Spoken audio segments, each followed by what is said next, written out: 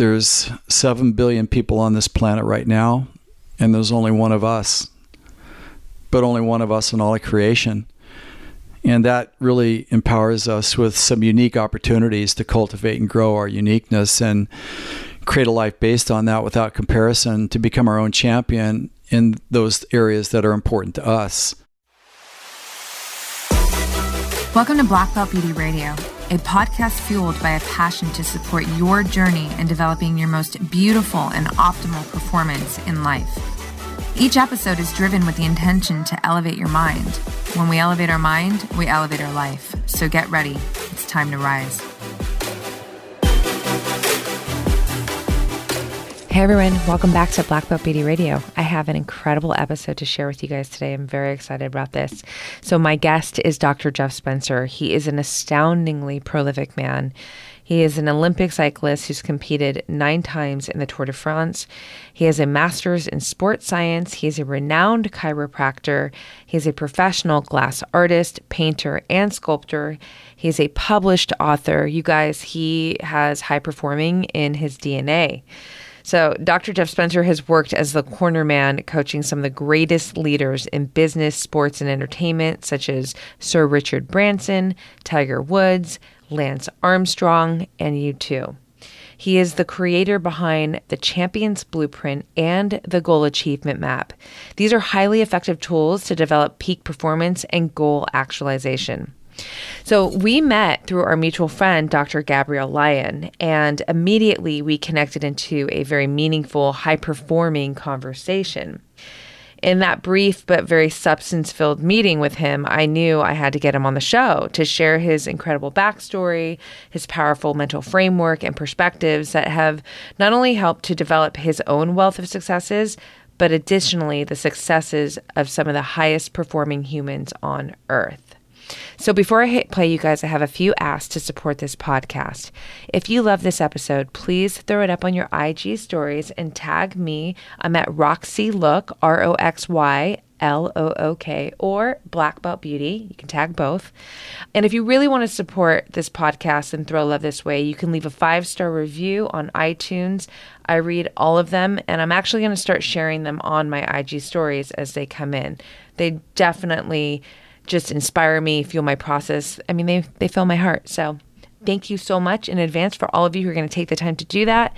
And without further ado, I'm going to hit play and let you drop into this very inspiring and thought-provoking conversation with Dr. Jeff Spencer. Enjoy. Jeff Spencer, Dr. Jeff Spencer, Jeff Spencer. I've been called Hey You by family, the corner man, Jim, Joe. Badass, inspiring man. I mean, there What's are your name so again? many ways to intro you, all of which are so inspiring. Thank you so much. I'm so excited to have this time with you. I've been looking forward to it all month. Well, that's great precedent. Truly, well, even longer than that, because I think we met a month and a half ago now. Thank you to our friend, Dr. Gabrielle Lyon. Oh, she's a beauty, real gem. Oh my gosh, I love her so much. And, you know, I think we had like 20 minutes. It was high intensity, though. We compressed several hours into 20 minutes. It was so good. You know, we went right into an epic conversation that I could have kept going with you on. And one thing that was so fun right off the bat was how you rolled up with your food, and so did I. And like I was saying, love at first sight, you know. Truly, seriously, I'm that's always the one. That's an initiation. That's like a seal of approval. Really, right? Oh, we're the same kind of people. Because that's always a standout for me. It's like I always have my food with me. You never know, right? It's too risky. It's too risky. I love it. And I just got to try your keto roll that you had with you that day that I didn't try. That looks so good, and I can say that I cannot wait to make this recipe at home. It's so good. Well, thank you. Yeah. So thank you so much for carving out time of your busy schedule. Easy to do. With me. Easy to do. Okay. So you are gnarly because you are so prolific. You are so accomplished. You have a body of work that is so incredible. There's so many places that I want to go with you, and I'm notorious for rabbit holes, so I'm going to say okay. When I feel us descending, I'll know that we're en route. Okay. One thing that I want to ask you right off the bat is, what does high performance mean to you? Well, high performance really is where you're performing at a level that you're capable of. And that, of course, has different levels to it. But the thing that I tell my daughter, ever since we adopted her 10 years ago, even before, she didn't speak English, we didn't speak Spanish, as she was leaving to go to school, the last thing that I would always say to her when she left the door to go to school, I'd say, don't be average. And it's like, she didn't even know what that meant. That word meant nothing to her, but I wanted the neurons to become ingrained to the fact that this is a metronome that sits in the background that's always running. And to me, average is kind of the antithesis of high performance.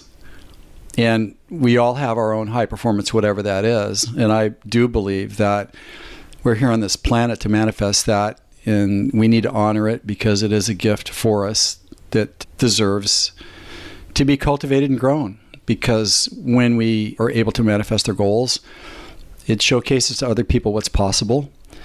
And we need examples in this world of how do we get to next, or do we get to bigger.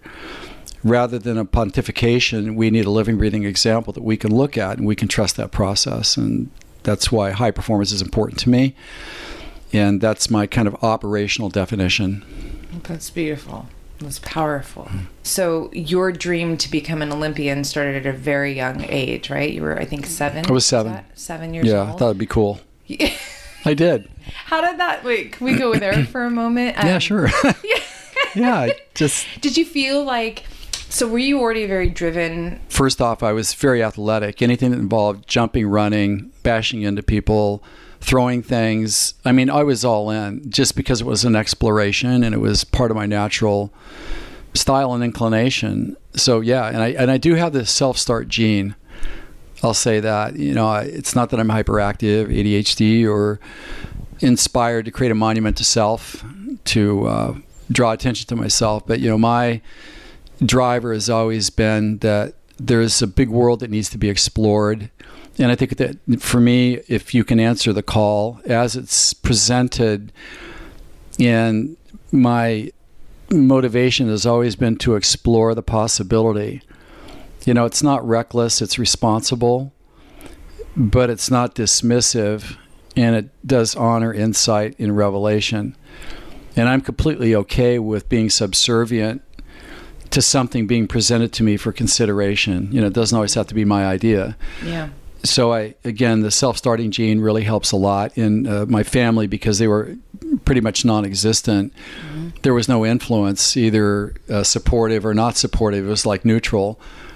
And fortunately, I thought that was normal, and I had the natural inclination and curiosity to pursue things. And I felt honor-bound to follow the path and to explore how far something could go for its own sake. I was never like an angry athlete that I'm going to show you guys you're wrong because you told me I couldn't do it. Mm-hmm. I'd never been motivated by that, or out of fear of lack, and I'll do something now that I think I need later because I'm afraid of later, so I'll prepare for it now so I'm not the guy left standing in the musical chairs game. I've never been motivated by that. It's an exploration, but it's not self-serving. You know, it's mm-hmm. showing up for the calling. So I don't know if I've articulated that well, but that's kind of the way that I feel that I've always done it. And what I found is that, you know, my life has been a bit effortless in one sense because I haven't labored under the severe pressure to determine next mm-hmm. or to be responsible for a now that maybe isn't appropriate for myself. So I've been able to conserve a lot of life energy and substance over time, but I've certainly, to become an Olympian, some of the other stuff I've done has required amazing dedication that came easy to me, and I always had the energy to do it. It came easy to you. That's amazing. Well, let me put it this way. Now that I say that, it was presented to me, and I engaged it mm-hmm. because I saw it as a possibility, and I didn't discard it by first face value, but mm-hmm. I considered it, and if the gravity was there, and I felt I was called and drawn to it, mm-hmm. kind of hard to articulate that, but then I was kind of all in, and it was easy to show up and go all in.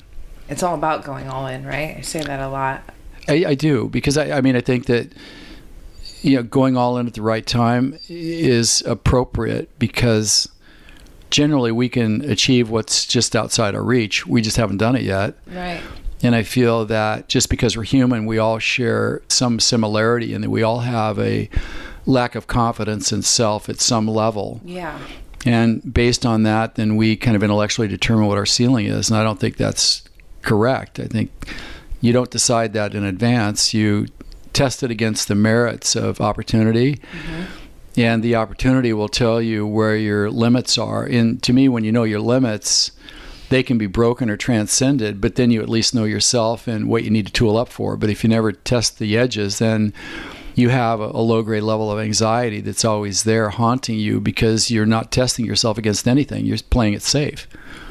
That's badass. Yeah, and there's a big mythology about this. People think, well, I need to be fear-free. Well, no, you don't. Who came up with that? Right. I feel like that's so discrediting. 100% it is, yeah. And it's a complete myth. Yeah. So really, people that live a fear-free life, the truth is that, as I was telling one of my clients that won 2 gold medals in the Olympics, I said that you're fear-free, you're living life too much in the safe zone. Yeah. It's like, come on now, let's be real. Unless you scare yourself periodically by deliberate intention, you're not out there defining yourself enough. I totally agree with that. Yeah, one of the things I knew off the top of my head I wanted to ask you is, how do you work through fear? Because you're the corner man and you've been to some of the most elite high performers in the world. Right. And, that means that there's an incredible level of trust, right? They have to trust you and your mindset and your ability to, maneuver them through challenge and help them succeed, these kind of next level versions of themselves, the fullest expression of themselves. How do you work through fear? Well, first of all, I recognize that, I have 2 mindsets working concurrently within me as a human, as we all do, that makes up our human nature. We have a human mindset that's our fear-based survival instincts. It's our default beliefs that are calibrated towards survival, which is our most primal instinct, and it's our biology. Because it's survival-based, it's high speed, it's faster than we can think. I think everybody said something that they wondered where that came from, and the harm that it did could in some instances be irreversible, but yet it was intentional. Where did that come from? It came from your survival instincts. Yeah. So we do have a high-speed biology there that I think is obvious. And because it's survival-based, it gets first dibs at our life. It's the primary filter that every moment runs through. But it can only repeat history. It can't make it. And if we live life through that, then you're destined to a life of mediocrity, impulsive decisions, and frustration, because you cannot achieve goals consistently and you can't achieve aspirational goals because it won't let you. But we have another side, which is our innate wisdom that we do have, which I call our champions mindset, that I think is equally, if not more, evident and has a bigger say. But because it's based on excellence, not survival, it doesn't get first dibs, but it does have final say. And we have to apply those things that history has shown and the champions in every discipline have demonstrated to be true. That may be contrarian to the way most people look at it, but for me, that's the distinction between, do you want to be a natural human being and you want to come from human nature? Well, that's okay, but not for me. I want to come from my champion's nature to create a life of excellence, to call people to a higher game, and to honor, my life opportunity. Yeah. And so I have to apply that every day. And it's like I know that. So I don't look at the other thing about fear that I think is really critical is that a human mindset concept that sounds real, but it's complete mythology, is that you need to be fear-free to take action, and you don't. You have to know what to do, and you take action. To my definition in my program, the Goal Achievement Roadmap, it's like courage is taking action despite your survival impulses. You just need to know what that is. So basically, you don't need to be fearless. You can have your fear, but know what you're doing as you're stepping into. Yeah. And that's part of the therapy. If we wait for fear to dissipate, we'll be waiting forever. And that's part of human nature's trick, because our fear-based survival instincts don't want us to succeed, because that's not what they're about. Yeah. It's about impulse survival. Yeah. And it could care less about Olympic gold medals or a life of excellence and contribution. Yeah. Because that's not what it's about. Yeah, it's so it's easy to get trapped in that belief, because we're told by everybody, go with your first instinct. And I'm saying I'm not sure about that, because the first impulse is really fear-based. That's so smart that you point out that way. It's so true. Just to really amplify what you're saying, the other day I was walking out I do 10Ks in the sand a couple times a week, and I have blisters on my feet. It was midday. It was super hot. And I was walking to the beach knowing that, okay, this is going to be very uncomfortable. And, as someone who's been writing the majority of my life, I'm very self-aware and self-connected. And I'm now I'm able to observe my thoughts. And my immediate thoughts that started to come to me were, you know, you don't have to run a 10K. You know, you could just walk. You have blisters on your feet. You could just... And I was fascinated because I'm like, wow, look at the brain right now. It senses that I'm about to get uncomfortable. And so what is it trying to do? It's trying to keep me from going towards the challenge. And I'm laughing because I'm watching the thoughts. And if anything, I'm being fueled by this because I'm like, you're not going to win. So I feel like this is the champion mindset, or hopefully, you know, that's allowing me to push away the human mindset. Which is true, because the human mindset gets first dibs. That's biology. You can't help that. Yeah. We can't shut it off. It's on 24 hours a day. The battle between the two is for control of our decision making, and it's with us every waking moment for every day of our life. Yeah. And if we recognize that, then we don't feel like we have to overcome it to supersede it. We just have to apply what has to go right to manage it while we stuff it into the background by pulling the champions program up and putting it into the foreground on the desktop. Yeah. And it's something that we acquire and we maintain, you know, through its vigilant application. Yeah, that's amazing. That's why everybody always drifts back. You know, you can't outrun the human nature that we have that's a default that you can't turn off. Right. We never sort of get there. You know, it's acquired and maintained through its application. Yeah. I feel like that moment just validates so much of what you were just saying. I had to bring it into the picture. Goal achievement roadmap. Let's dive into this. One of my favorite subjects. So good. Thank you. Number 1 starts with clarity. So can we go through the dial? We can. I just like to sort of say what my experience was in the high performance world is that I realized that the way that most people pursued their goals, they had a big, hairy, audacious goal that they were told to have huge goals, bigger the better, moonshots, detailed plan, and then outwork everybody. And that's what would close the gap between where we are and where we want to go. And I call that the gap model. The gap is this elusive hole, this space that's empty, void between us and the goal. You work hard, you stay vigilant, you don't give up, you remain positive, you think good thoughts, you believe, then you try harder, you believe a little bit more. And with that, everything will backfill, then you'll achieve your goal. And I found that that recipe sounds right. It seems like if we try hard and we have a great plan and it's detailed, that we should get to where we want to go. Yeah. But that's not what history tells us. To me, most people have goal frustration. 90% of all the people that I know that they're capable of more. They want more, but they can't get to more based upon what they do. And they may be doing what all the experts say, but they can't move the needle. Yeah. And that's because, you know, in that model, in my opinion, from what I've observed, it's ubiquitous. It's the mantra, but it can't deliver. And so I looked at what I was doing with my clients and I realized, well, the gap, the hole, isn't empty. What sits in that space is a 2-part process. Mm-hmm.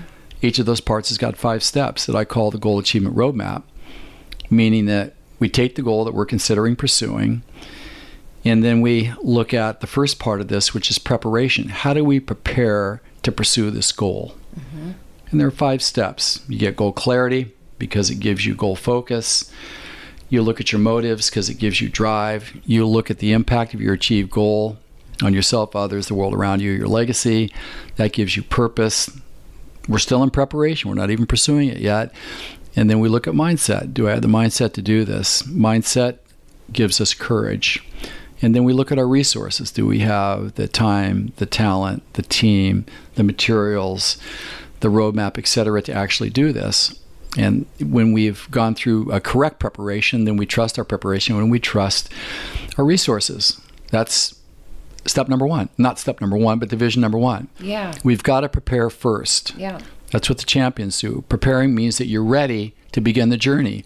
You have jungle fitness before you go into the jungle. Right. The jungle's dangerous. You can get hurt in the jungle. Most people go into the jungle without any preparation. Right. And then when they find out that they're lost, then they look for the map and they don't have it because there was no preparation. Right. So the second half is performance.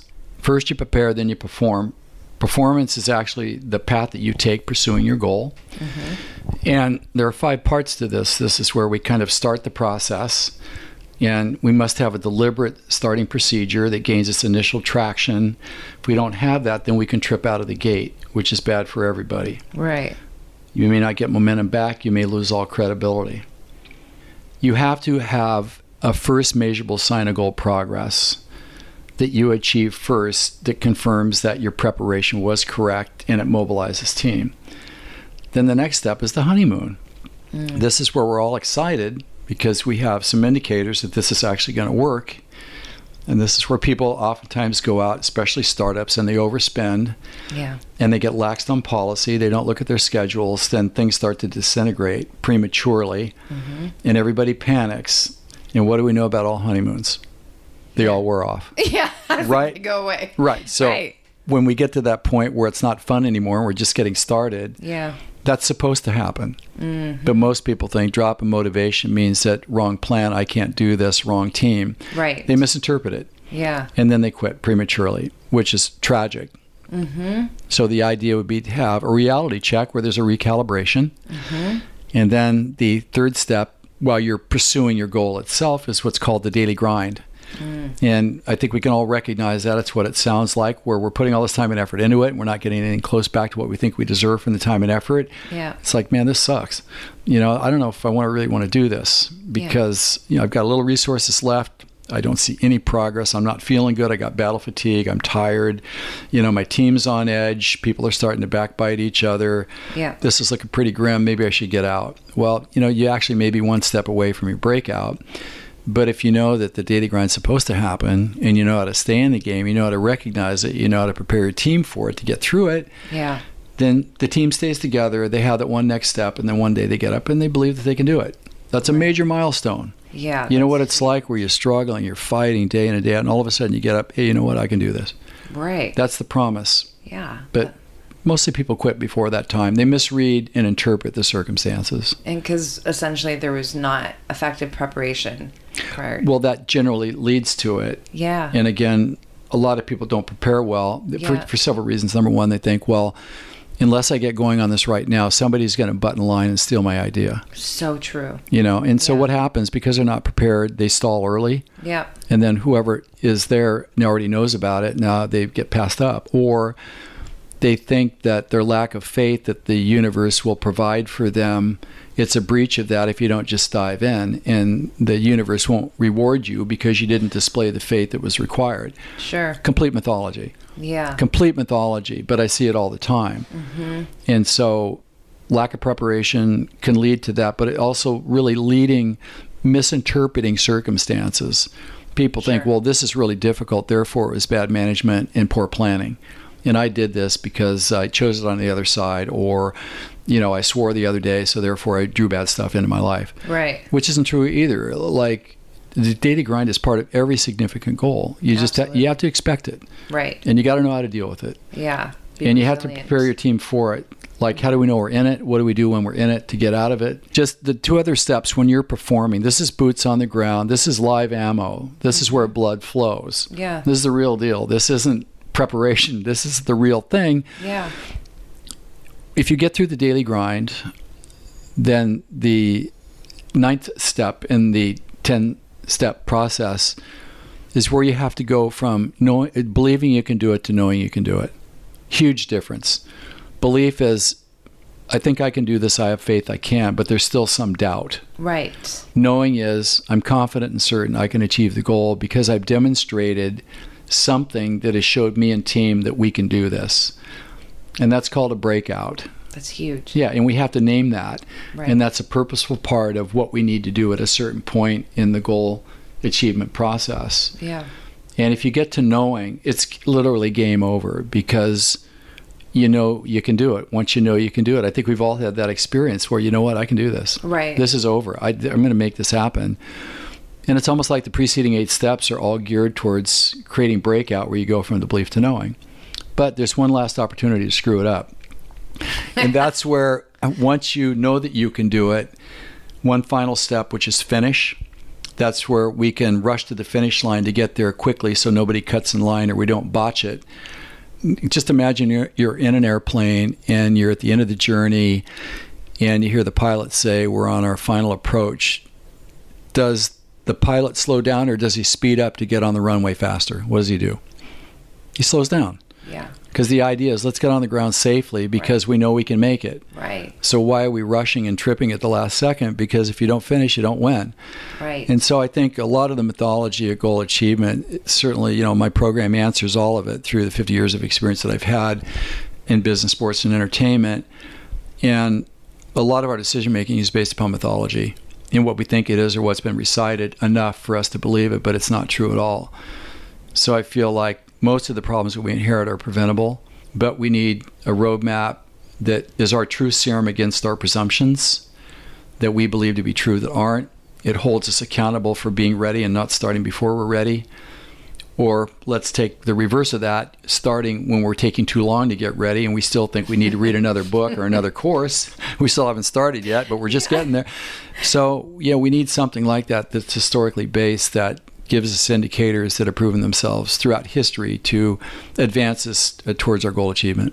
It's so powerful, and what's so cool is that you know, it's really refreshing to hear all of this. It's mythology, and I think that one of the most incredible things about, you know, what you have been creating, what, you know, the goal achievement roadmap, amongst so many other things, champion mindset, champion blueprint. The thing is, I think what you're doing is you're making it very possible for people to realize that they can, first of all, accomplish great things and then actually be able to execute, right? And I think that that's, you know, both of those are so important. First, you have to be able to see it, right? You have to have the vision, believe that it's possible, and then you need a sound plan. And that's usually, I think, I don't know actually what's harder. Well, it's actually that the biggest, should I say, myth of all is that goal setting leads to goal achievement. Yeah. It isn't. Goal setting is like setting a target. Yeah. But there's another side to this, is that there's all sorts of goals out there. There's impulsive goals, there's premature goals, there's big, hairy, audacious goals, there's moonshots. Moonshots. There's smart goals. But, you know, people that I know, they want the right goal. Because when we have the right goal, we have an alignment in our mind, body, and soul that is committed to the goal because it understands the goal, because it's gone through a rigorous process, a goal selection and vetting that's confirmed that it is the right goal. And in my experience, most people, they choose a goal, but they're more focused on the outcome that it's going to bring to them than a relationship with the goal itself, in holding the goal itself sacred by developing a relationship with it. So I created what I call the right goal criteria, where we're actually taking our proposed goal that we're considering pursuing, which I call a provisional goal, meaning that, hold on, it's a candidate right now, but let's vet this against the right goal criteria. So let's make sure that this really is the right goal. So each of the letters in right stands for something that we have to defend. Like, is this goal relevant to me? If so, how? And is it relevant enough for me, for my mind, body, and soul to align with it? That's an important question. Very. Totally. I love that you incorporate heart, body, and soul. I mean, you're really looking at it from a 360 perspective, Correct. Which I think that's the power right there. And Correct. It's usually very one-dimensional. Correct. And one-dimensional goals, when they get tough, you start thinking about running for the exit. 100%. Because you can't defend that which you're not in alignment with. You're relying on what it's going to give you is the motivation.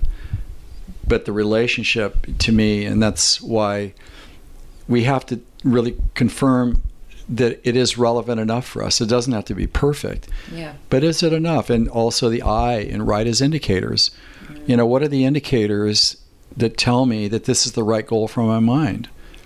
Is it big enough? Is it a challenging enough? Or is it narcoleptic? I mean, seriously. Yeah, and if it's underwhelming, well, maybe you don't want to think about it. But let's be honest about it. Right. And if it's highly exciting, but it doesn't scare you, then, okay, we're in the sweet spot. Yeah, it is up for consideration. What about the body? Right. Does your body really want to go through this? I mean, you know, I went to a Tour de France once, and I knew I was going to sleep 3 hours a night for a month. You know, and I got the call to go 2 weeks before, and I was already dead from doing something. And, you know, my body needed to vote on the goal, which it will. And we experience how our mind, body, and soul vote by a level of preoccupation or restlessness is the extent of our alignment. When we have enough alignment, then we have tranquility, purpose, we're energized. when we're kind of neutral and ambivalent, then we're kind of pulled between, yeah, I want to do it, but I'm not sure. I'm restless. I don't know. But then there's emergency brake, red light. Don't even think about it. So I think that we do need, like the indicators, mind, body, and soul. Is this enough for the mind? Is this enough for the body? Too hard, too little, too long? The soul, is there enough humanity in this for me? Yes or no? And I think we really have to ask that question. Yeah. You know? I agree with you. And then we look at the more numerical, tangible side of the experiences and the benefits as well. And then the G in right is gravity. You know, how are you emotionally connected to the goal? Where's the gravity here? Plays a big role. And the H in right is height. Is this big enough for you? Not to discourage you. Yeah. But let's be real. I mean, I've had people come to me and say, you know, I'm supposed to know my moonshot because that's what everybody's talking about. I'm supposed to know it. I can't even think or even go there. You know, do I want to lasso an asteroid and mine it for trillions of dollars of minerals?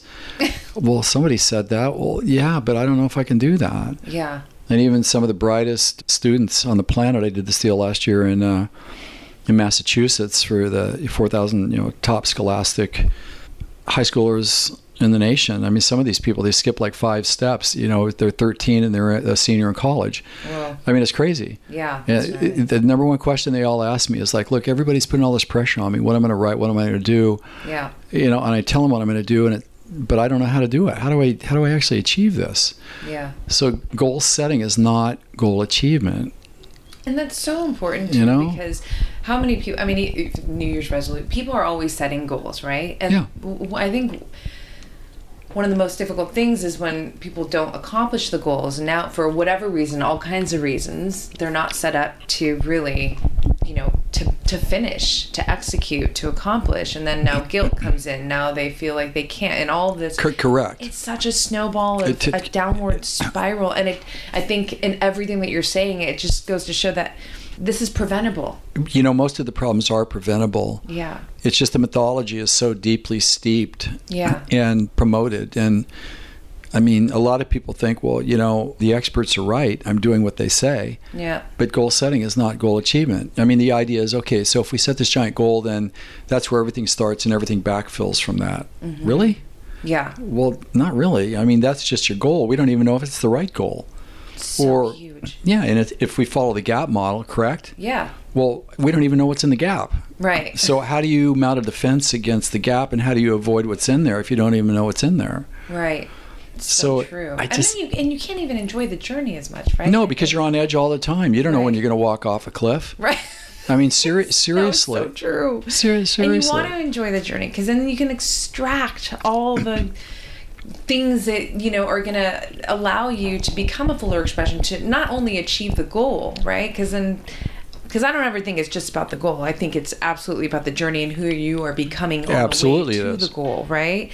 Because let's just say we're prepared, we've finished the goal, we're already looking at the next goal, right? Yes, you should be, actually. You should be, right? Yeah, yes. So it's really, I think for me, it's, I really look at it like, well, who are you on the way there? Who are you becoming? And being so constantly connected and aware of that is so important too. It really is. And kind of add to something that you just said there, that like, when we're talking about the journey, well, what is the journey? Can I name even where I am on the journey? No, you can't, because a goal ambition or a spreadsheet, that's not a map.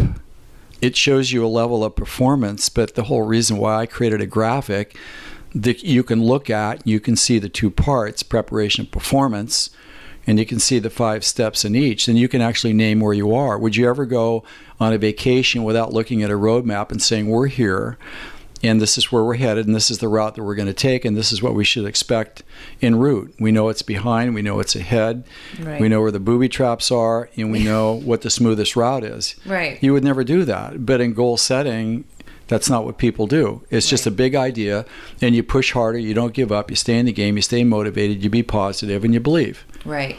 And a lot of people, they're stuck in belief, and they're still waiting, and they just think that if they believe more, they're going to get there, and you're not going to. Or you just work harder, but you're not necessarily being effective. Right, because what are you working harder against? Exactly. So again, there needs to be a reference that you can defer to where you can name where you are. Yeah. I'm in Division 1 preparation, and I'm now building my resources. I'm specifically working on assembling my team. Right. We haven't even started yet. I'm not in performance yet.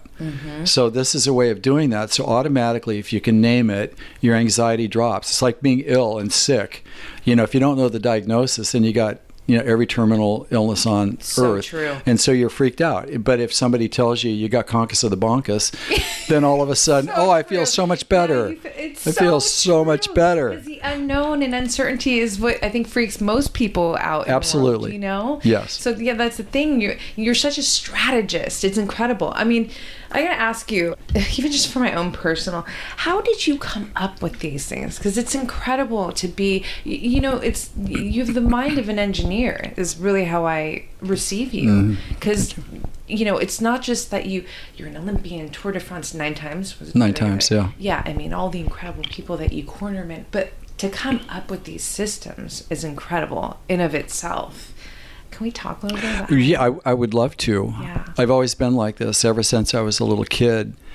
I was curious because, when I had Olympic fever, I noticed that there were athletes that could and should win, and they did. And there were athletes that should have won and didn't. There were athletes that shouldn't have won and did. So I knew it wasn't about the person, but it was really something that was elusive to me that I wasn't quite sure what that was. But I've always had a mind that kind of looks at any point in time, the context in its entirety taken as a whole. There's always one best action that can move us forward.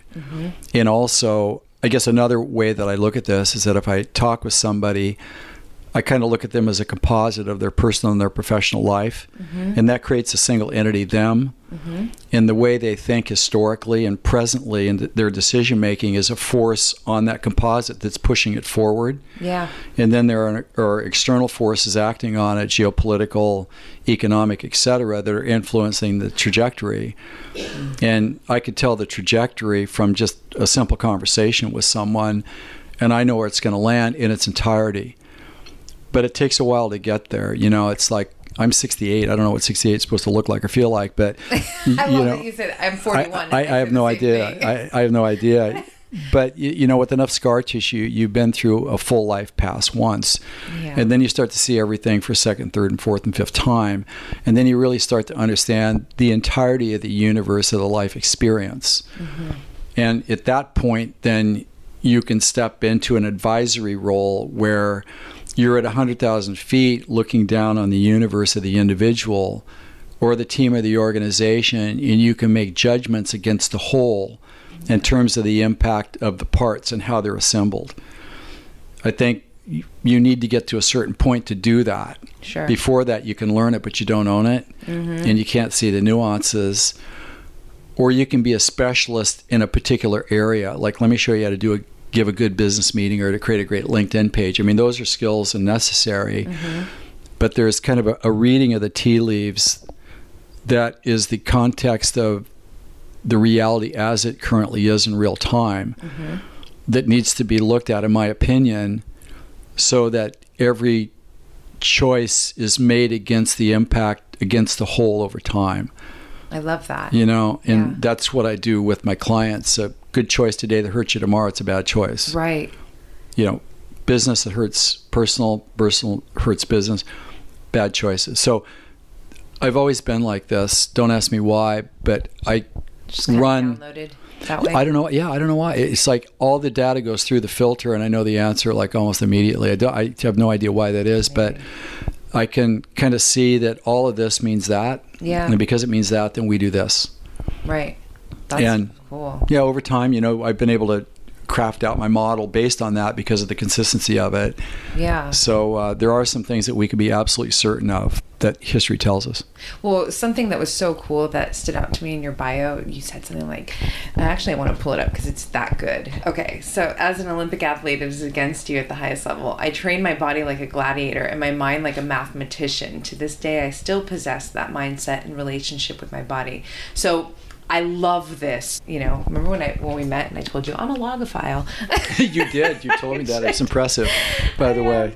But the part where it's so perfect to me, train your body like a gladiator and your mind like a mathematician. So everything that you just said, I don't know how I do it, but this is just how I do it, or, Yeah. you know, and how I say that, you know, I really receive you as like, you have this engineer mindset, you know, you're able to really systemize things that are not easy. I don't feel like this just comes natural to people. So that, you know, you kind of said it right there too, like the mathematician mindset, and that you're still going through your life from, which is amazing. Yeah. Well, thank you. That is true. It, like, this may sound really weird. Weird. Okay. Well, then you're in the right place. Yeah.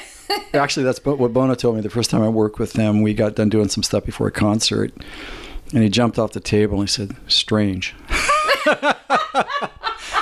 And I said, "Well, I specialize in strange." Yay. And he said, "Well, you're in the right place then." Yay.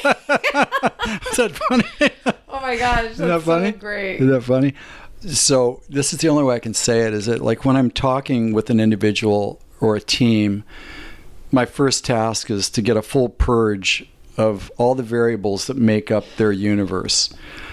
And every time they tell me something, if you can kind of imagine that it's shaping a piece of clay, everything they say is shifting the clay. Mm-hmm. And at the end of the conversation, the clay has got a set form. Mm-hmm.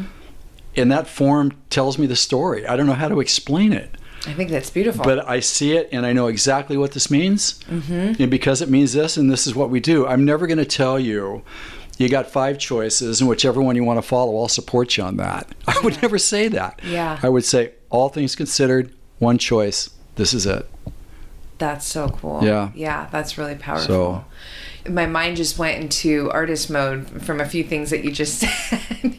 Because you're, sculpting. So you are an artist. You've been an artist for the majority of your life as well, right? Which I think is... Yeah, I started when I was 18. I made my formal art career, and it's is hot glass sculpture. Yes. And I was lucky enough to be an apprentice to a master of a brand new whole level of technique. But a couple things I'd like to say, I think that this is really significant, is that he chose me, and I only had an athletic background. I had no artistic background, but I met him through a cinematographer and editor for a movie about his creative philosophy that he won an Emmy for. And he said, "I haven't yet found somebody that I can pass my techniques on to. It just hasn't occurred yet." And I knew that was me. I don't know how to explain that, but I knew that it was me. And I asked my neighbor who did the film that was showing us the film when he said that, and we went and called him up that instant, and I told him, "I don't know why I'm calling you, but I saw this in your movie," and he said, "You're the guy I've been waiting for, so let's get started tomorrow." And so what that did for me, I knew I had artistic potential because my father was an artistic genius, even though it wasn't manifesting it. But when I was helping my mentor craft his masterpieces, I was developing my own skill. But when we took lunch breaks and things like that, he would play classical music. Mm-hmm. He would read to me the poets and the philosophers. And he said, "I need to fill you up on this." And it's like I had the capacity to embrace it and absorb it and be nurtured by it. And I came from a welfare family. Last time I saw my dad when I was 13. And again, he saw something that I had the capacity to embrace. And that meant a lot to me because it developed a latent side of me that had the capacity, but there was certainly no vehicle. Being on welfare, single mother, not the best of stuff, which wasn't a problem to me. And then my Olympic coach who helped me become an Olympian. Mm-hmm. He was a 3-time Olympian, 5-time national champion. But again, he taught me to be a thinking, thoughtful, complete and comprehensive person who happened to be an athlete. And that crafted different parts of me that were essential for teasing out all parts of me that, taken as a whole, would give me the chance to play at my full potential.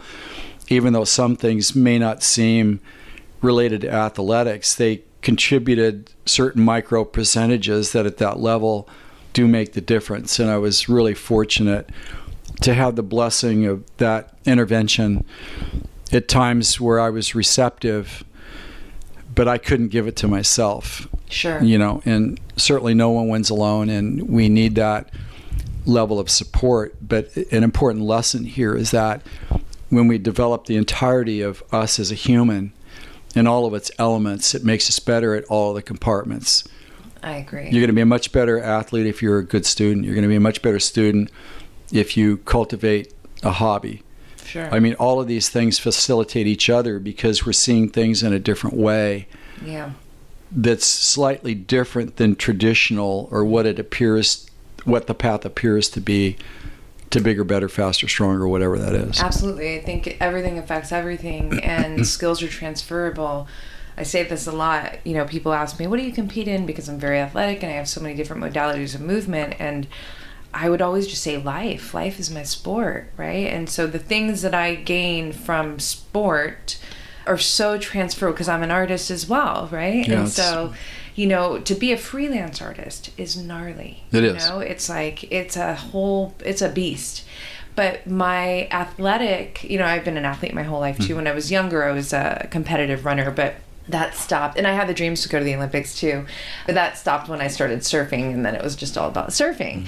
But, you know, I've been athletic my whole life. And now it's almost like I've drawn back into my roots as a child. And you would think that I'm competing for something, like it's my profession. But no, I just, you know, what I gain in, you know, my long runs and Brazilian jiu-jitsu and all the heavy weightlifting, all the things that I do, it applies to how I am as a career woman, as an entrepreneur, the resilience that I need to have, the adaptability, the agility, all of it. So, and then I think what's also interesting, that really goes with what you're saying, because I feel like it's more common to, you're either the athlete or you are the artist, right? Just to point out the two.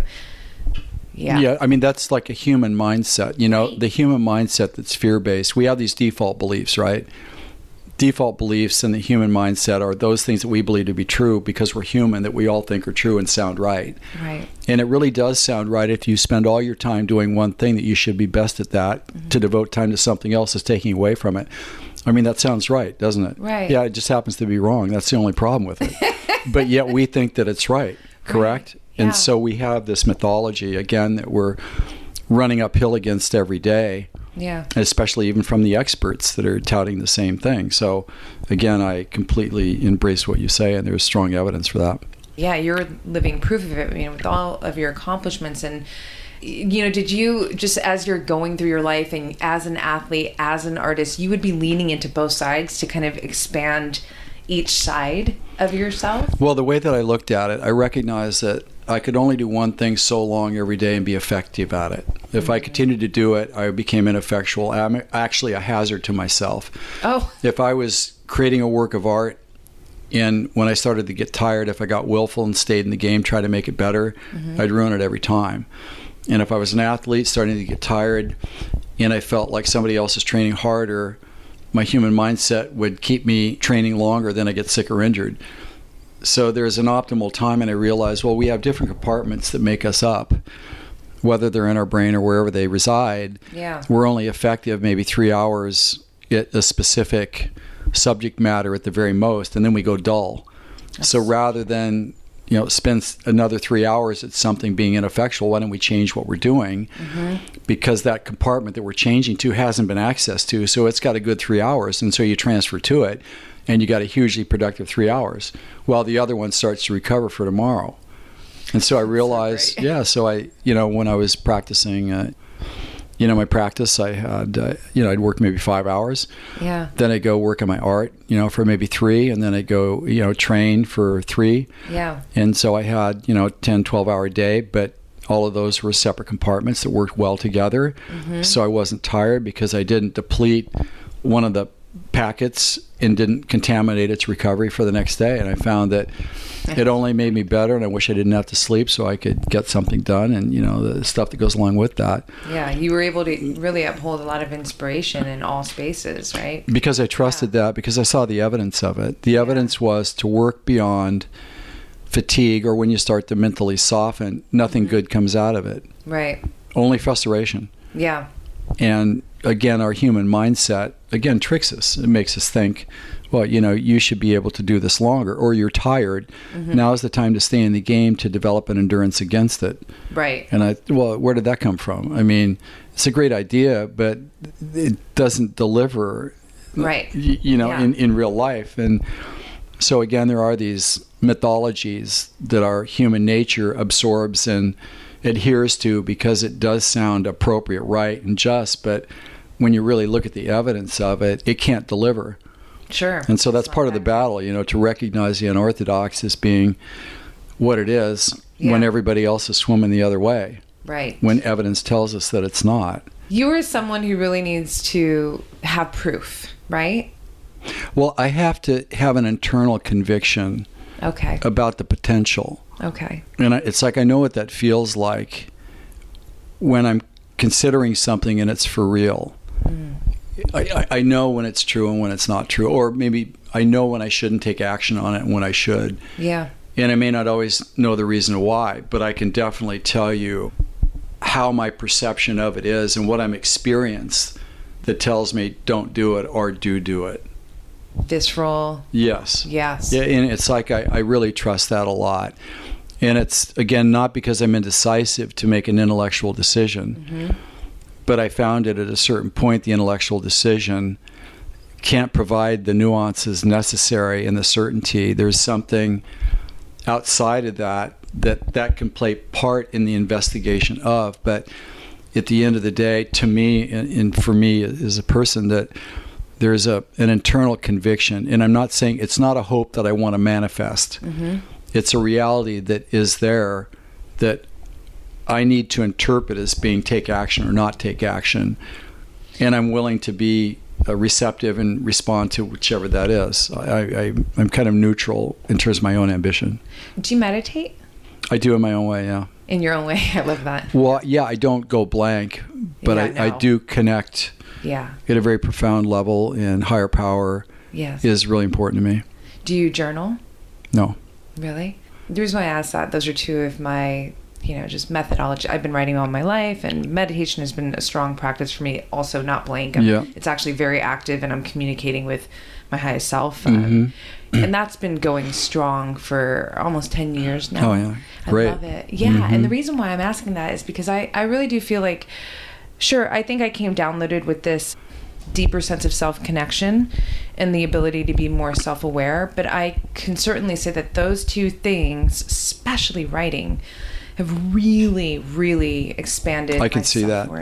Yeah, and you totally. are so self-aware and so self-connected, because when you're saying this and how you kind of can go about making decisions, I feel like that is coming from someone who is very self-aware and self-connected. Yeah, so it's interesting actually that you don't journal. Or what can you... Yeah, it's like, well, for some reason, I don't know why this is, but my brain collates like a lightning speed.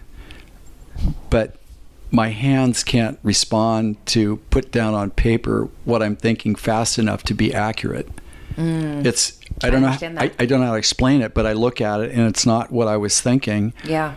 And I don't know how to capture it, but I can hold in my mind what it is by putting a reminder, maybe pair or two or three words down that recall the essence of it that I can fill in when I see those words. I'm a little bit baffled as why that is, but I know that's always been a situation for me where I don't understand why I can articulate it precisely, but I can't write it. It's just weird. There's just a gap between me and it, and it's not emotional. It's just something that is. It's awkward. It just is, yeah. That's so interesting. It's awkward. What's your morning like? I'm so curious. Yeah, well, I get up in the morning, and the first thing I do is I say a prayer where I acknowledge today as being an opportunity to show up and be of influence and to be a good steward of revelation and insight. I ask for insight, for my family, my daughter, and I, acknowledge the presence of the universe as being a miraculous phenomena, and its majesty is mind-boggling, and I stand in reverence to the majesty of the miracle. Then I'll have a glass of water.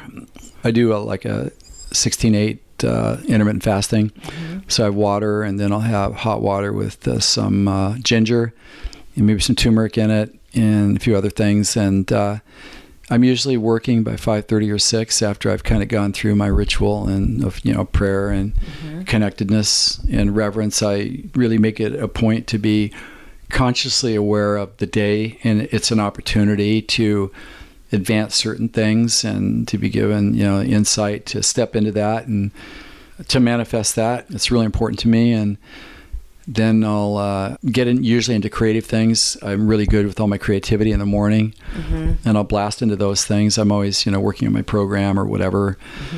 And then I have clients that are scheduled generally in the afternoon. Depends on where they are. If they're in Europe, then it would be some other time. Yeah. Maybe early in the morning, 6, 7, 8 o'clock, just to be on. I talked with a guy today from the UK at 7 a.m.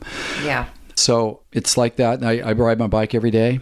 I go out and turn the pedals every day and feel really good on the bike. And I'm a kinesthetic learner, and I need to kind of get out and percolate and cogitate and, chew on things a little bit, and kind of run them through a couple times. And I ride generally by myself, and on days I ride hard, I ride hard. Days I ride easy, I ride really easy. Yeah.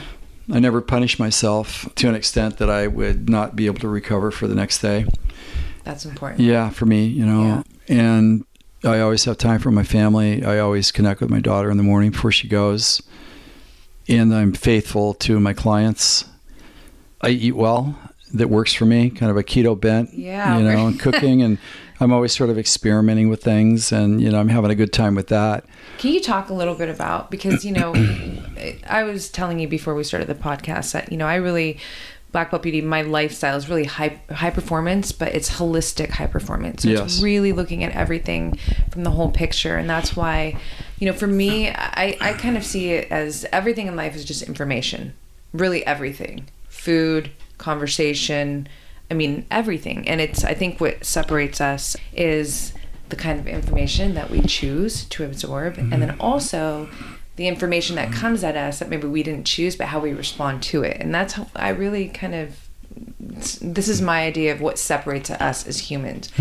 But just to go into the value for you personally as such a high performer from mind and body, right? It's really one thing. The value of nutrition, the value of movement, steadily in life. Yeah, sure. Well, I think a fundamental side to this is to have an understanding of what we can learn from nature and nature's design. And that's one of the hot topics is always we're going to 10x something, or we're going to moonshot, we're talking exponential, but what does that mean and how do we get there? And if we look at like nature, for example, when the parts of a system are optimized, then they harmonize into a single system that makes exponential possible. I didn't say that all the parts have to be perfect. I said they have to optimize.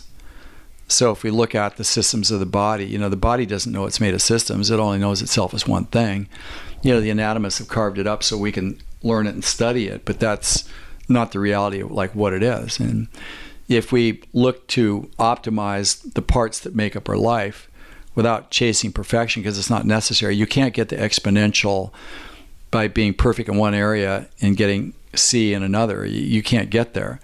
But if everything is like an 85%er or a 90%er, then everything goes exponential, and that's where the magic happens. And so I feel like our lives, if they're managed around that, and I also want to say that if you're going for symmetry in the system, that 85 or 90% where they're optimized, that's not a compromise. Some people think it is, and they just can't live with it because their human nature won't let them go there. They just can't believe that 85% is enough, or they can't believe that more rest is going to help them recover and be stronger. They just can't go there. They just can't get outside the mythology. Yeah. Again, the recovery to effort and the symmetry is really important, and that's not a downgrade. People think, well, we're harmonizing. I think harmonizing is a better word than balance. Balance sort of means that that you're sort of pounding down the high nails to an average, so everybody. Right. It's like, no, that's not the way. I don't even think there's such a thing. It's like harmony just feels better. Yes. Logophile. yeah, they're harmophile. Yeah, I'm right there with you, man. Totally. Yeah, so I think that's really the target for us. Yeah. But being a choice to say that less is better, to keep harmony and be okay with that, but to watch the human tendency to think that you're giving something up and you could be better, if you stepped into it with more gas, which isn't true. That's a human nature response that's incorrect to longevity in like performance. Totally. I'm sure a lot of people listening right now are taking a deep breath, breath. Yeah. Because it's so, and especially coming from you, you know, someone who is just, you validate, you are a high performer, you take people to the next level, organization. So to come from you to say, hey, that's actually false. It is. Yeah, that's really important because, you know, I think most people think the opposite. They will do that. Well, that's the fear-based human nature. They're afraid that if they don't do it, they're going to lose something. Yeah. So naturally, the fear side of us will choose that option. Right. And it does seem real. Yeah. I mean, it really does seem real. Right. But in reality, if we look at the evidence, I mean, how many times have people gotten to a place where they're absolutely disgusted with themselves, and then they say, I quit. It's so And they take a month off, then they come back better than ever. Well, that should tell us something. You don't need to bury yourself to get better. Yes. It's a natural evolution of push and pause and knowing when to pull back. When in doubt, pause, don't push. I love that. I love that you say look to nature, because that's something that I speak to a lot too, because I'm like, the evidence surrounds us. It is amazing. You just have to really be awake to see it, you know, absorb it and really learn from it. It's all right there. And so it's a great teacher for me as well. Yeah, me as well. Yeah. So that's amazing. I swear, I feel like you just put a lot of relief in people. Well, you know, I've done it too many times the other way, and you finally realize that, you know, there is mythology. Right. And it's like, why do we think like that? Right. Didn't work then, it's not going to work now, but yet it sounds so real. Yeah. Correct. If we come from our human nature, that's our fear-based survival impulse that gets first dibs at every moment, that's the perfect alignment. Right. And we can't shut that off. Yeah. It has to be superseded by something. And we just have to apply that which keeps us moving forward without succumbing to the myth. It's so helpful to hear this too, because I would like to think that most people on this planet have a champion in them, regardless of... I think they do. Right? Absolutely. Like, you know, you don't have to be an athlete. You know, you just... Absolutely. We're all here performing, and that means essentially we're all here living, right? And there's a performance in living. And so I feel like in that there's also a potential champion that's living within us, and it's about accessing that champion, right? Yes. And I think that what's so great about your work is that you make it, like I said earlier, you make it possible. You get like, oh, wow, okay, I can see this. The human mindset, the champion mindset. I mean, it feels like it's more attainable. And I feel like people listening to this, you know, who maybe haven't considered the champion that lives within them, will now start to investigate, like, well, where is this champion in me, right? Because well, if we look at the skills that we have and our natural inclinations, that will tell us a lot, right? And if we look at what it is that we really want versus how we respond, I think that's another contrast that will reveal to us what the other side is. I think we do know what we want, but the pull of human nature is generally stronger because it gets first dibs, and it's yet that which is put out there by media and all this other stuff that can't take us to where we want to go. It's not possible because it's not calibrated to do that. Right. I helped a guy win a gold medal here at the Olympics. I said, look, like you think you got to be perfect to win. And I said, that's complete mythology. Your brain has tricked you into thinking that perfect jump equals gold medal. And that sounds right to the mind, but to the person that has experience, it's not about that. It's being appropriately prepared enough, having a good warm-up, and knowing what to do when and executing on that. Yeah, right. Again, there's so much mythology. Yeah. And our truth is based upon which mindset we're deferring to, because they're, again, vying for control over our decision making. Right. There will be things that make sense to the human mindset that have not proven themselves one bit to deliver. Human mindset, people given an opportunity, the first thing they're going to ask is, what do I stand to lose? You'd never see a champion do that. They would ask, what do I stand to gain? Two completely different universes. Totally. Given an opportunity, human nature, well, I'm doing my best. They've already decided what it is in advance without even trying. Yeah. It's like a false ceiling that they've already talked themselves into without any challenge against the assumption, or the champions, well, you may be doing your best, but I'll find a way. I mean, why do you think I'm giving creativity? Why do you think I'm giving curiosity? Yeah. Why am I given this? Right. Well, it's to find a way. So again, I think it's a matter of really understanding our biology, because this is hardwired into us. Totally. It's not an aberration of psychology, in my opinion, or a socialization. You travel the world and people are incredibly predictable. If you see this, this is going to happen. Right. It's so predictable. Yeah. This is chapter 4, actually, in my program, by the way, mindset. It's all about this. Mindset for me is everything. So one of my hashtags on Instagram is You're hoarding it. is train the mind. Well, no, and the reason for that is because, people always want to know, like, how do you stay so disciplined? How do you stay so motivated? I'm like, if I really am trying to, like, okay, let me dissect, let me get into myself. Everything for me starts in the mind. And I do operate from a very empowered mindset, which I feel is so aligned with the champion mindset, right? Yes, absolutely. And so anyways, I love just the word mindset is just so powerful. Chapter 4. One thing that I would love to know, because you're so strong-minded, I would like to know, what are some of the greatest, or one, if even to point out one single thing, what's one of the greatest pivots, mental challenges that you pivoted from in your life that allowed you to propel yourself further into this fuller expression of yourself? Well, one skill that I've always had is that when I see a change has to be made, I'm fearless. I step into change immediately.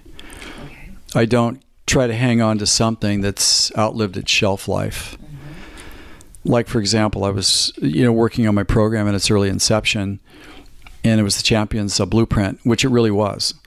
It showed the whole process in explicit detail, but it was too broad in a sense that people that had success wanted to develop legacy. People that didn't have success wanted to achieve goals. Two different aspirations. And having a single entity that addressed both simultaneously wouldn't work because they're two different populations. Yeah. So I realized immediately that I'm going to go with the Goal Achievement Roadmap first. And so I went home that day. I saw that this is what had to happen. Boom. Conversion happens right now because there's no future in it. Right. The way it is. So let's just do that. So I've always been able to stop something immediately and divert to the course of action that's revealed itself as being that, prudent path to be able to move forward. That's one. Also, pivotal moments, for sure, when we adopted our daughter 10 years ago at the age of 10. I was 58 when we adopted her, a 10-year-old from Colombia at the age of 10.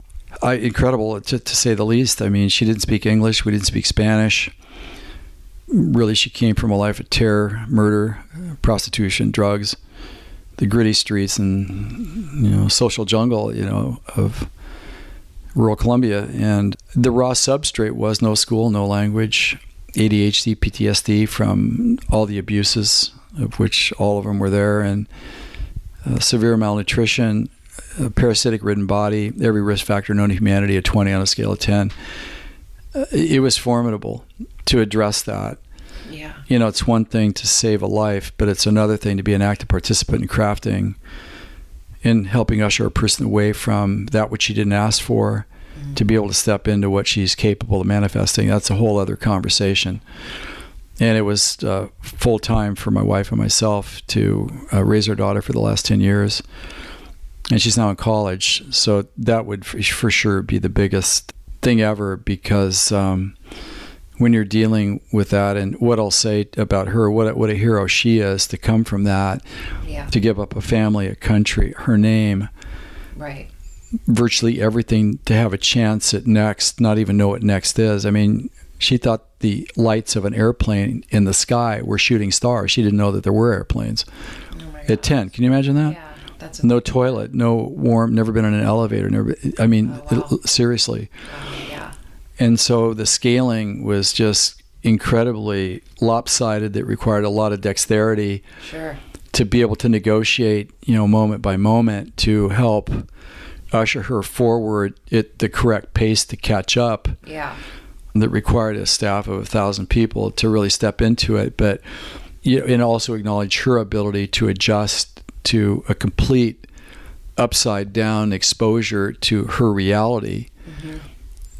but her reality couldn't take her beyond where she was because the opportunities had already exhausted themselves at 10.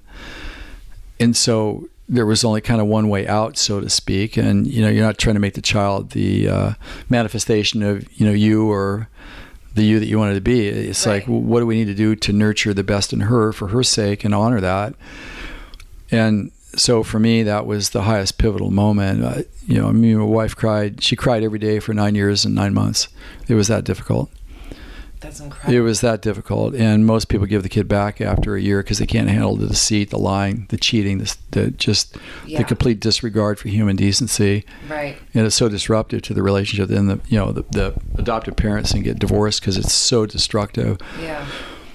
But the reason why I bring this up is that pivotal moments. I mean, this was a huge pivotal moment. Not easy either. The challenge that you to say the least worked through. Yeah. To do this in the best possible way for her, for all of you, really. Right. That's Yeah.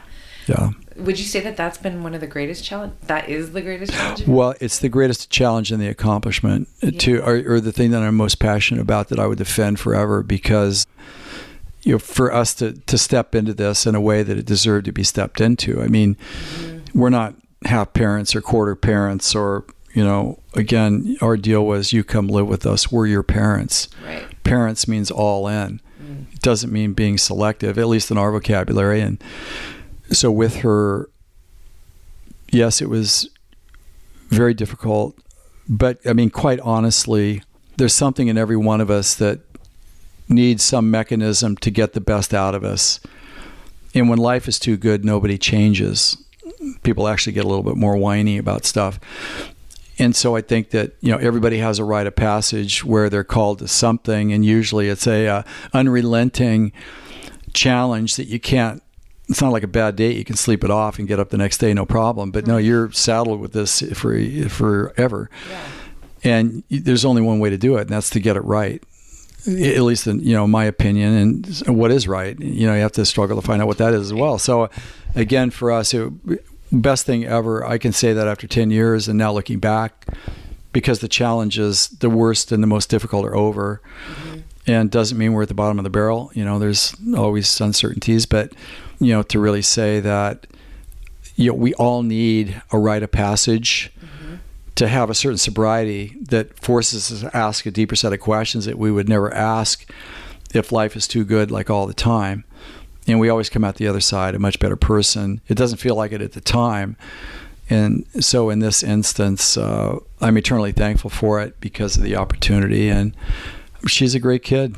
She's beautiful. She's a great kid. Thank you. Yeah. What's your favorite part about being a father? I will say that if you ever doubt the value of what you say or how you show up and what you do and how your sheer presence speaks to everybody in proximity, adopt a kid, because they hang on your every word. She used to hang on to me, wrap her legs around my waist and just nuzzle up to me. She'd never been hugged. And so, we have that opportunity like every day to decide how we're going to show up for other people. And I just feel like, we have the privilege of having an opportunity through this dimension, and that we need to step into it. And part of the way we do that is that we show up for other people from our champion self, and we call them to a higher game through our example and through our encouragement. And those things that are difficult for us, we, in the privacy of our own life experience, we find a way through that. Yeah. We don't make that part of the deal of our engagement like with other people. It's part of our therapy in a certain sense, and it creates a level of discipline that we need to have. And some people may say, well, you're not being authentic because you're not sharing with other people your disappointment and how difficult it is. It's like, I don't think that has anything to do with it. It's like, I think that, on this is that, to me, the sniveling self is the human self. I don't want to be human in that respect. I want to be, I want to come from my champion self. To me, that's the expression of that. And that's what people deserve. I love that you said this because in a recent podcast, I was talking about vulnerability, and I'm an extremely vulnerable woman. I actually feel like my vulnerability is a stepping stone to my strength. Yeah. They really go hand in hand. But in this particular podcast, I was talking about, I don't mind sharing moments of vulnerability, but I'm not the one that you're going to see. This is a common thing now that you see on social media a lot too. It's the disclosure. Oh my goodness. Like where you get a free pass for the full disclosure. Oh, like there's literally crying and I'm not putting that down. Yeah, of course. What I said is, listen, I operate from a very empowered mindset. So even as I work through challenge and difficult things in my life, how I am going to share to you is from this mindset. Yeah. And this mindset says, okay, yeah, you know what? Fuck, this is hard, but I got it. And it's not me pushing away or suppressing the pain, even I'm on my knees sometimes. I'm crying, but I still am going through it with this, but I got it, just to make it kind of simple and I feel like that's love it, man. What you just said. Well, thank you. I just do believe that we need to be a beacon of hope and sanity and courage in today's world by showing up in a way that empowers people to step up, to give their best. And it's like, look, you don't have to be the best to show up the best. We're all kind of a work in progress, finding our way forward, right? Yes. And while we're sort of working on that journey internally within ourselves, we show up. And to me, our authentic self is the one that transcends the other self that's working it out. And that we're expressing that in a way that does call people to a higher game and gives them an alternative while we're working ourselves out. And we're not giving ourselves a free pass. By doing that, we're just saying that there are two different things that we need to make sure that we're clear that they're not the same thing. Yes. And how we do show up does make a difference. And that's, had people shown up different for my daughter, she wouldn't have the challenges that she has. Right. But yet they did. And she didn't ask for that. Now she has to unravel that and unscramble that. Mm-hmm. And I kind of feel like we don't have the right to impose any of our stuff on anybody else. Life's hard enough as it is. Sure. More than 0 people in a room is trouble. Right. It's just sort of the way it is. So again, I feel like in the morning, a couple rituals I'll share with you that we talked about, morning rituals. We got started on that. But, every morning before I get started on the workday, I always decide 2 things. I look at why I'm doing this, and I see a picture of my wife, my daughter. And I have a picture that's of a silhouette of people, because I do it for them. Because I do feel that, we need to step into other people's lives by demonstrating the best that we can be, not to showcase ourselves, but to show other people what's possible, and also to decide how we're going to show up. I think that's the most valuable question that we should always ask.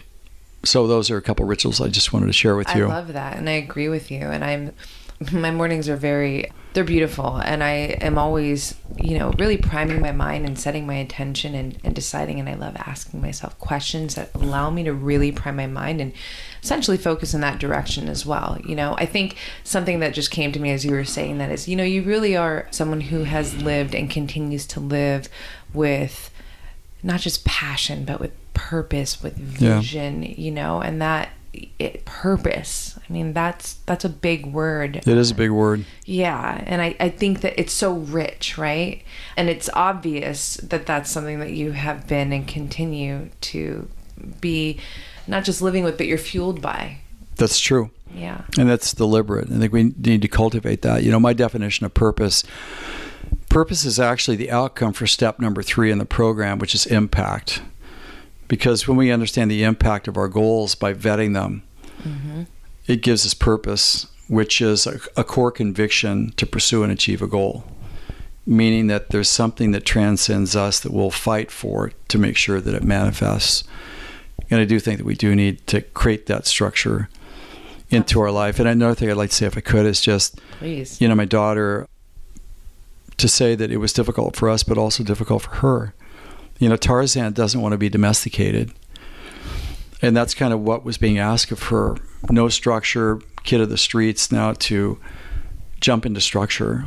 I can only say, again, that never doubt anything that you say or anything that you do, because the impact of that is significant. Let's not decide what that is. Let's let the product, how people respond, kind of validate that and just come from our highest self. And for her light bulb's on, she's bright. She's completely on fire in school right now. And, my wife has played an immensely important role in being of assistance to be her rock, to care enough about her, to not dismiss things. And I'll just share with you 3 things that I told my daughter. She could barely understand English, but I said, number 1, is that I'm never going to let you down. Whatever I say I'm going to do, I'm going to do. Number 2 is that you're always going to have enough to eat. Number 3, you got to earn your place on the team. If anybody deserves a free pass, it's you. But it's not going to serve you well. You got to earn your place in the starting lineup. And that's kind of been how we've engaged our daughter. And I can only say that we're not showcasing us, we're really showcasing her. And that people are capable of amazing things if they're given the support, the tools, and the knowledge to be able to be given permission and take the permission to consider big and what it is that they really want. And then if you have a map that you can follow that tells you where you are and what to do, what's behind that maybe you need to catch up on before you move forward and what's coming. Yeah. So you avoid the preventable problems and seize the best opportunities, then you do kind of have a chance to learn the primal skill, which to me is goal achievement.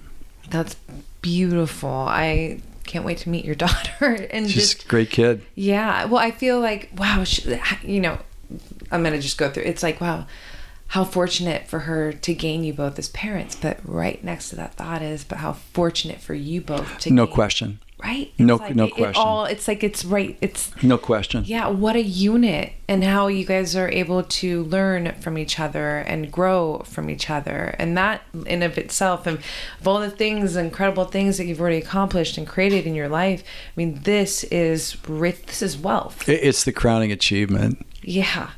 I mean, for sure. There's got to be a balance sheet that makes sense out of all of this. And I mean, in a certain way, and yeah. I mean, kids really do that. And again, without the challenge, if life's too easy, there's no reason to ask a deeper set of questions that really do have to be asked to tease out that which is within us that's begging to get out and find a place in our lives. We may not know that at the time because it can be painful, it could be terrifying or whatever, but we kind of need that, in a certain sense. And as far as I can tell, nobody's exempt from that. And so when it shows up, I think we need to recognize that for what it is. And if we have a method and we have some appropriate support to help us through that, it can be one of the most transformative periods of our life ever. Yeah. I'm like, can I high five you, please? Yeah, absolutely. High five it. Everybody hear that? That was the real deal. That was the real deal. I'm so elevated. Yeah. Okay, I have some fun kind of rapid words that I like to ask my guests. Yeah, perfect. Before I do that, is there anything that you haven't expressed? There's so much to you, and I'm so grateful for all that you've already shared. But if there's anything that you haven't said yet that you would like to put into this episode. Yeah, thanks for the opportunity. At first, there's always room at the top for the best. Always. Where it's crowded is down with everybody else, And I would also say that there's 7 billion people on this planet right now, and there's only one of us, but only one of us in all of creation.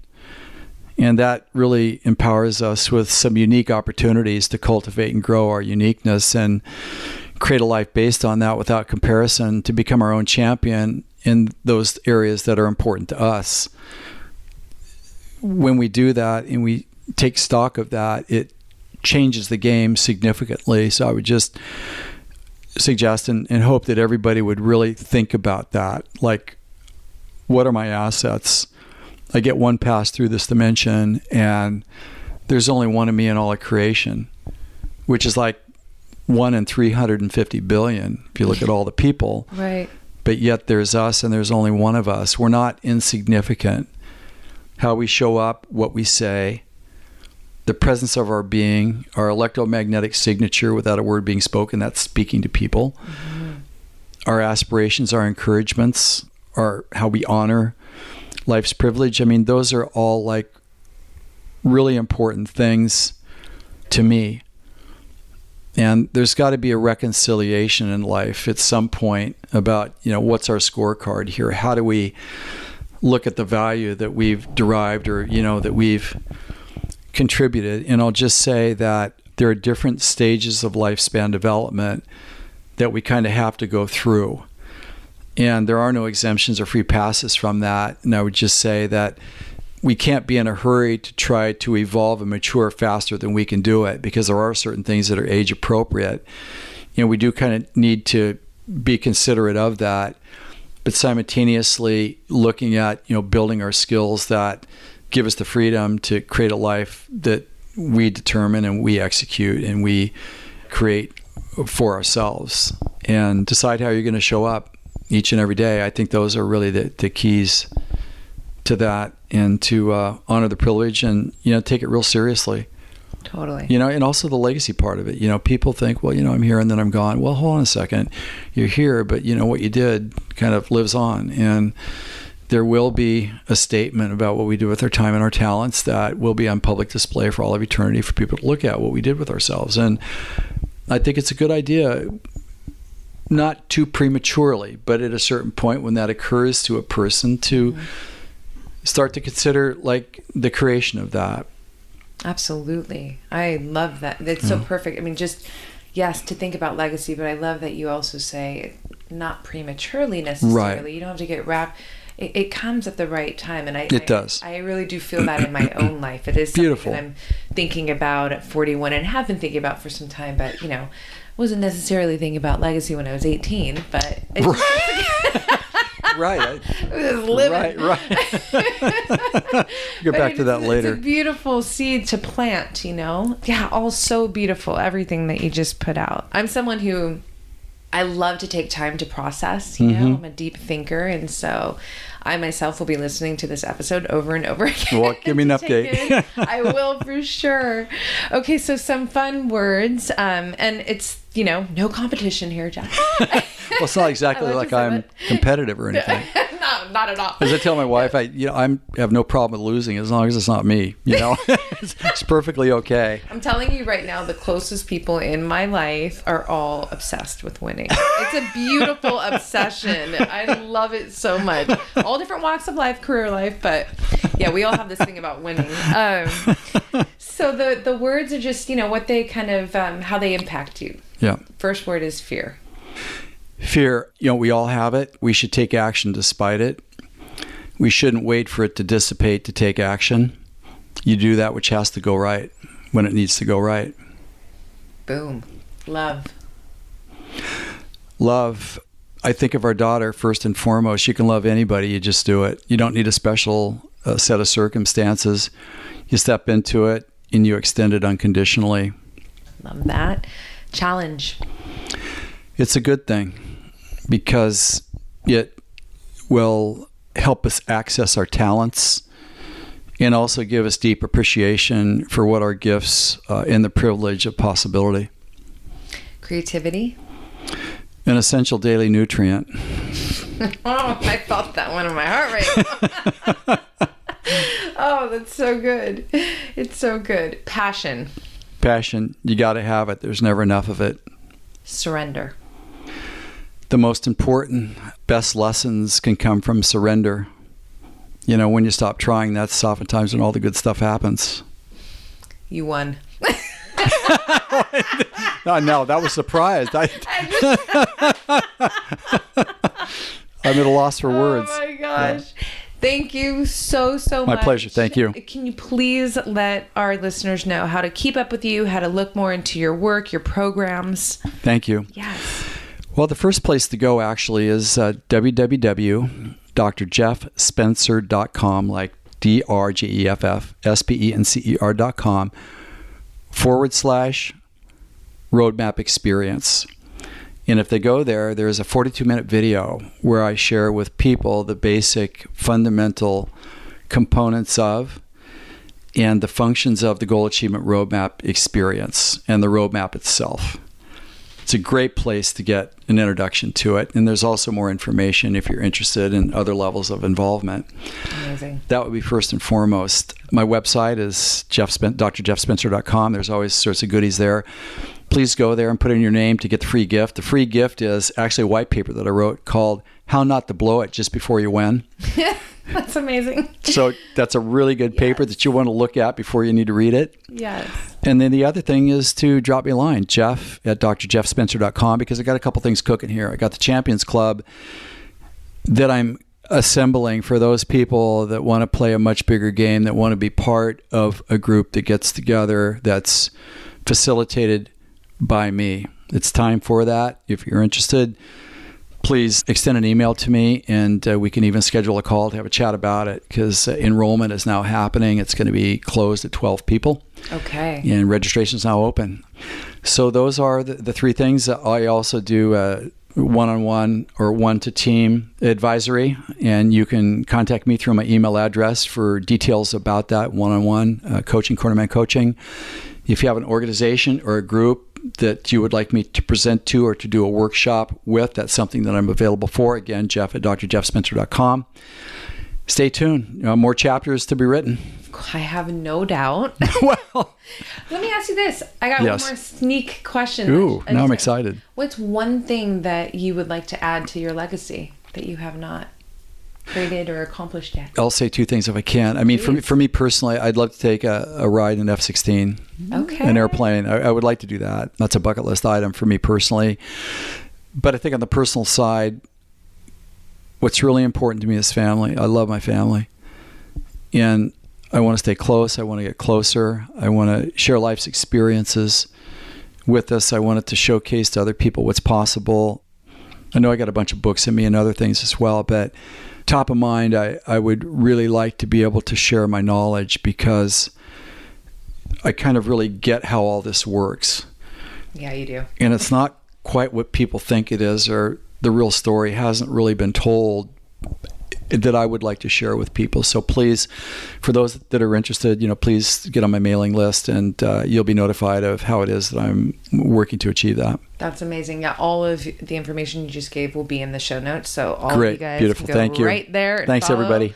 Yeah, thank you so much, not just for your time and your agility with me, but for being such an incredible contributor to this life that we are all living. I think it's beautiful.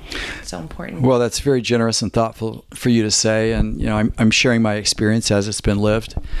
And again, I think that, that's something that we all need to do for each other, and why we need to create a life of meaning, value, and contribution, so that the ripple effect with only half a degree of separation between us and everybody has a dramatic impact. So thanks again for the amazing privilege. It meant a lot to me. Thank you.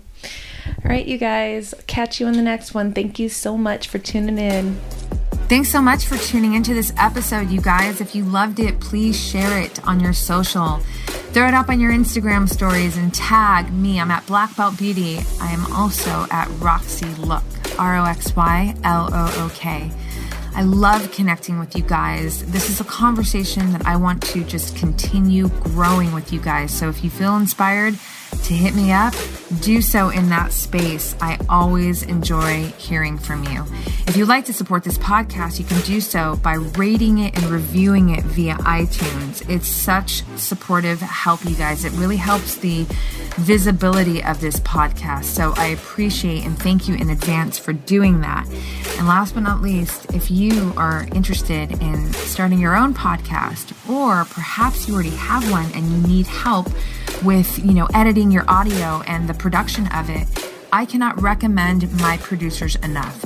Resonate Recordings, you guys, they are the bomb. I rely on them. They are an absolute supportive tool to me and my podcast. So check them out and let them know that Black Belt Beauty sent you. And on that note, you guys, I'm signing off with all my love and always looking forward to catching you on the next.